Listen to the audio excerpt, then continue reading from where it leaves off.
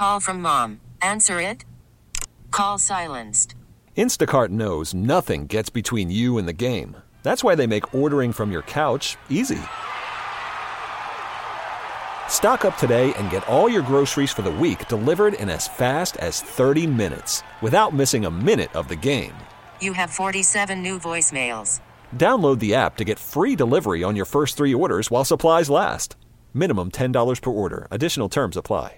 All right, we're going to start hour number 4 with a little baseball talk. We're going to go all around the playoffs here with our next guest. He is a former major leaguer in his own right. You can catch him on Sirius XM's MLB Network Radio, and he also does analyst work in season for the Texas Rangers. And yes, from time to time I get to host a show with him, so it's always nice to say, how you doing, CJ Nitkowski? Hey, Mac, I'm doing well, man. Good to talk with you. It's been a while. It has been. Good to catch up. My pleasure. Why don't we do it in this order? We'll start with the game to be played tonight, then we'll go through the other 3 series. The Astros with an excellent chance to grab a 2-0 lead because they've got maybe the hottest pitcher in all of baseball, Garrett Cole, on the hill for them tonight. Mm-hmm. But let's talk about the guy on the hill for the Rays. Blake Snell, last year's American League Cy Young Award winner, a little bit of a surprise, close vote. I had no problems with him getting the award. You could surely make the argument for him last year. He earned it. He deserved it. This year has not been the same for him. Can he turn back the clock and go all 2018 on the Astros tonight and actually make it a competition against Ian Cole? Well, the problem is stamina. And unfortunately for the Rays, they dealt with this with Tyler Glasnow yesterday, Blake Snell in this game, in Game 2, guys that without a doubt, when they were at full strength, they could be impact, and they would have a chance of going toe-to-toe with 2 of the best in the game. When those guys are on, they're absolutely capable of getting it done and hanging in there. The problem is both of them missed significant amount of time. To see Glasnow throw yesterday and go a few innings, that was about the most that you could expect out of him. With Blake Snell, he hasn't thrown more than 2 1/3 since he has been back, and he just got activated in September. And so the reality is that if they were to get 3 innings out of him, I think they would be thrilled. If anything beyond that is kind of a bonus, which is an unfortunate thing to have to say in the postseason, but I think that's the reality of where the Rays are right now and what they're kind of dealing with and trying to sit there and battle a really tough club and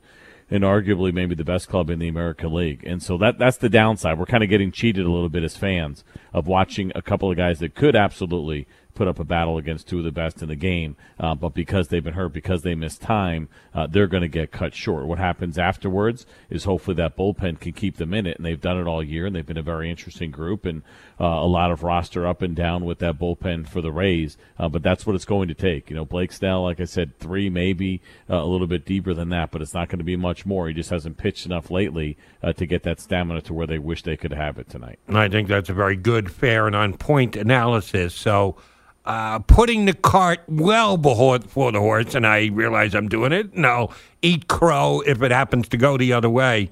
Assuming the Rays can't overcome the Astros here and lose this series in either 3 or 4 games. They had a phenomenal season. They tried to stay in touch with the Yankees. They put the Red Sox, the defending champions, behind them. They won the 1-game play-in wild card. If they get dominated here by the Astros in the next round, and they're starting pitching the way that they handled their pitching just overall with pitchers not expected to pitch deep, openers and the like, so much leaning on the bullpen, is this still a successful season for the Rays?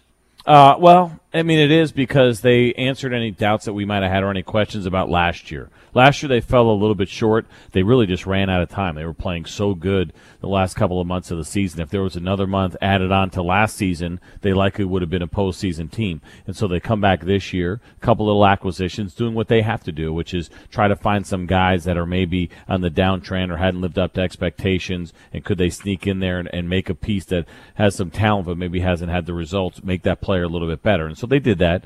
Yandy Diaz is a really good example of that, a guy that the Indians thought couldn't hit for power. He hits 14 home runs this year, and then 2 in that wild card game.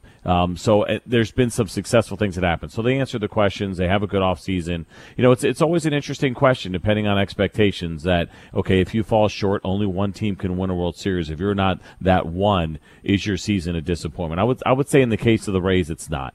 When you talk about bottom of the barrel and payroll, and having to get everything they possibly can out of a roster. And they did. And they were carrying, I think, 38 or 39 players during September. And you could, 40 is the maximum, but most teams don't get close to it. But they really were squeezing everything they had of their out of their organization. So I wouldn't consider it a failure. I think they got some bad luck, again, going back to the couple of starters that had gotten hurt. But if they get wiped out here pretty quickly by the Astros, I don't think you walk away. Yeah, you're going to be disappointed. Your head's going to be down a little bit. But for those of us that try to look at it objectively, I would still consider it a pretty successful season for the Rays. Fair enough. We're talking to C.J. Nitkowski here with us on CBS Sports Radio. All right, so the Yanks get a 10 spot last night, 8 spot tonight. We know their lineup is power-laden throughout, but they got pretty good pitching from Paxton last night and really solid pitching from Tanaka today.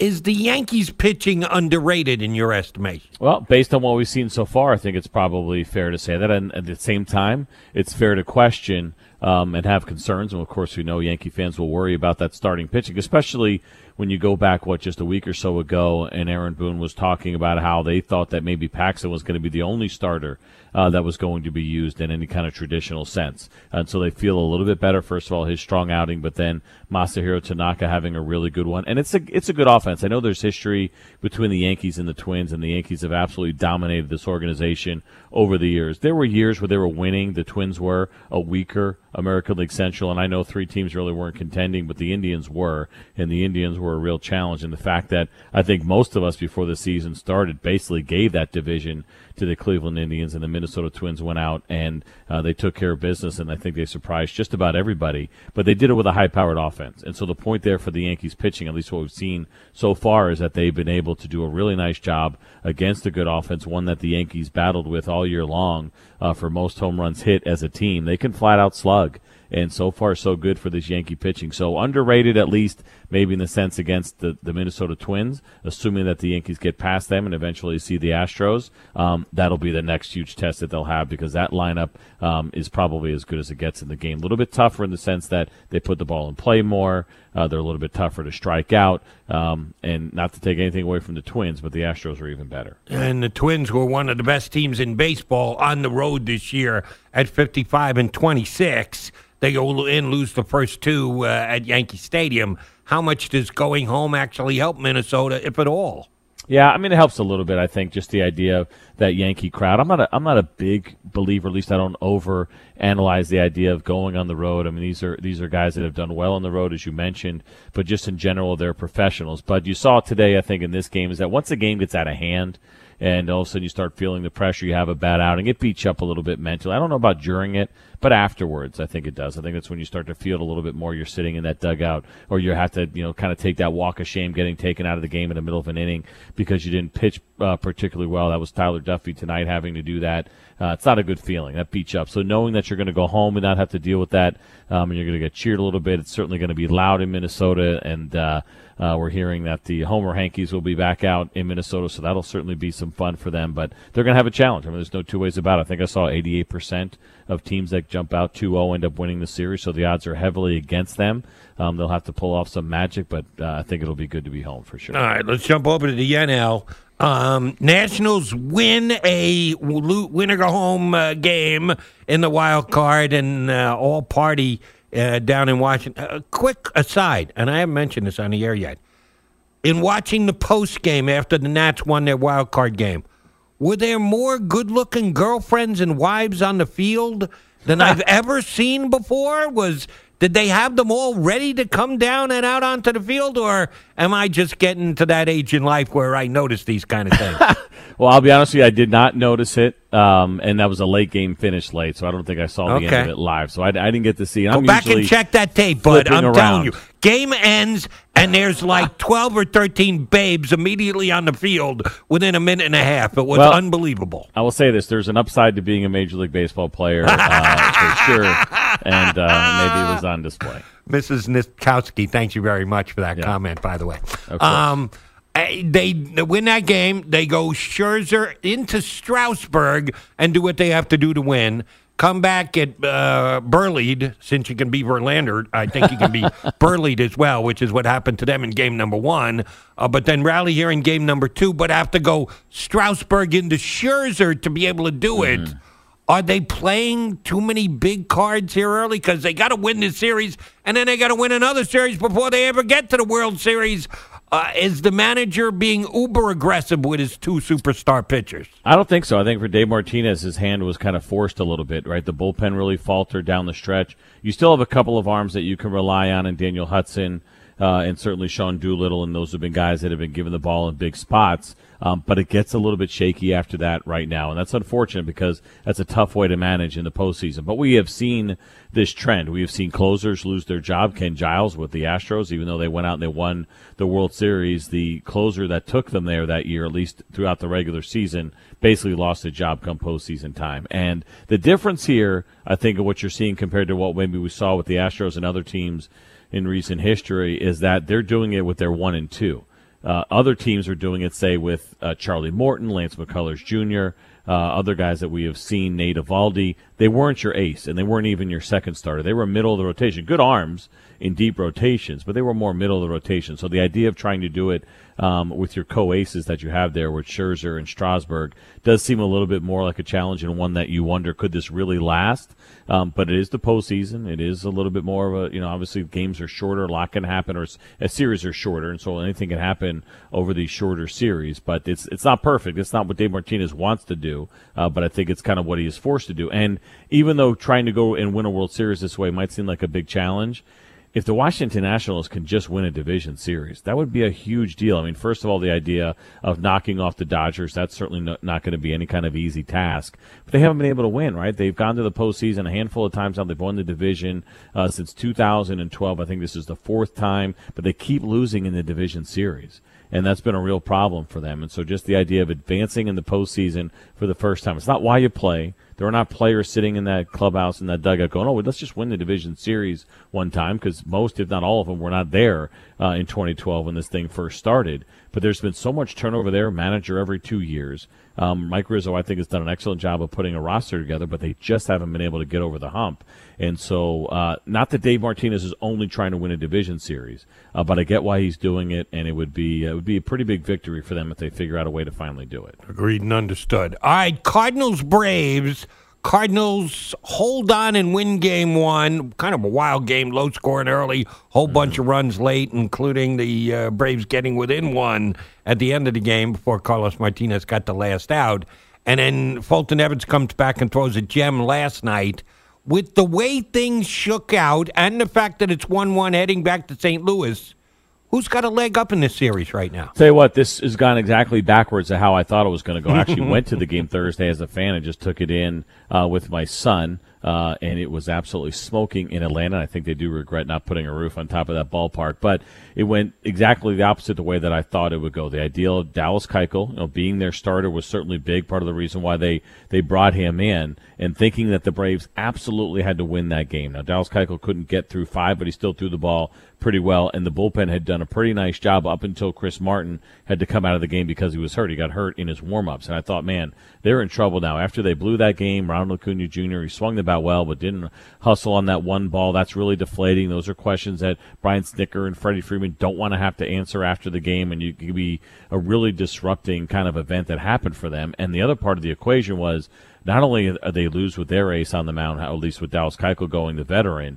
is that now they got to face Jack Flaherty in game 2. And that's going to be a real problem because nobody was better than he was in the second half of the season. And this kid looks like he's shaping up to be something pretty special. And they find a way to win that game. So it goes completely opposite of how I thought it was going to go. This will be a real battle. Neither one of these bullpens are in tremendous shape. Chris Martin is now off the roster, and so they activate Julio Teheran. I think it's going to be fascinating to watch because Max Fried, the starter, is in the bullpen, and so far he has been fantastic, kind of like we were just talking about a little bit here with the Nationals. Perhaps they have to leave him in that bullpen the rest of the way, and that means Julio Teheran, who was just activated, could get a Game 4 start. Which is kind of interesting to think about, that you were left off the roster and now may eventually have to pitch in a pretty big game, especially potentially an elimination game, depending on how Game 3 goes. So this one, as far as trying to pick them, I think is pretty evenly matched in different ways. I don't feel like one team necessarily has a huge advantage over the other. Adam Wainwright is not quite the same guy that he was in the past, so he's vulnerable. The Braves certainly can get to him. And then you think about on the other side, if anything, the Braves might have an advantage, at least with this starting pitching matchup, which will be pretty fun to watch here tomorrow. And you think about the idea of the veteran Adam Wainwright going up against Soroka, who's been incredible as a young pitcher. So that's going to be a fun one. But advantage, really tough to say. I think both of these teams have their question marks. They have their strengths. This should be a really fun series. And if it works out our way, we get to see a Game 5. All right, fair enough. Two more questions on quickies on that one, on that series. You mentioned Wainwright starting Game 3. They chose to go with Wainwright, who's the veteran, been there, excelled in postseason situations, as compared to Dakota Hudson, who had a pretty damn good rookie season.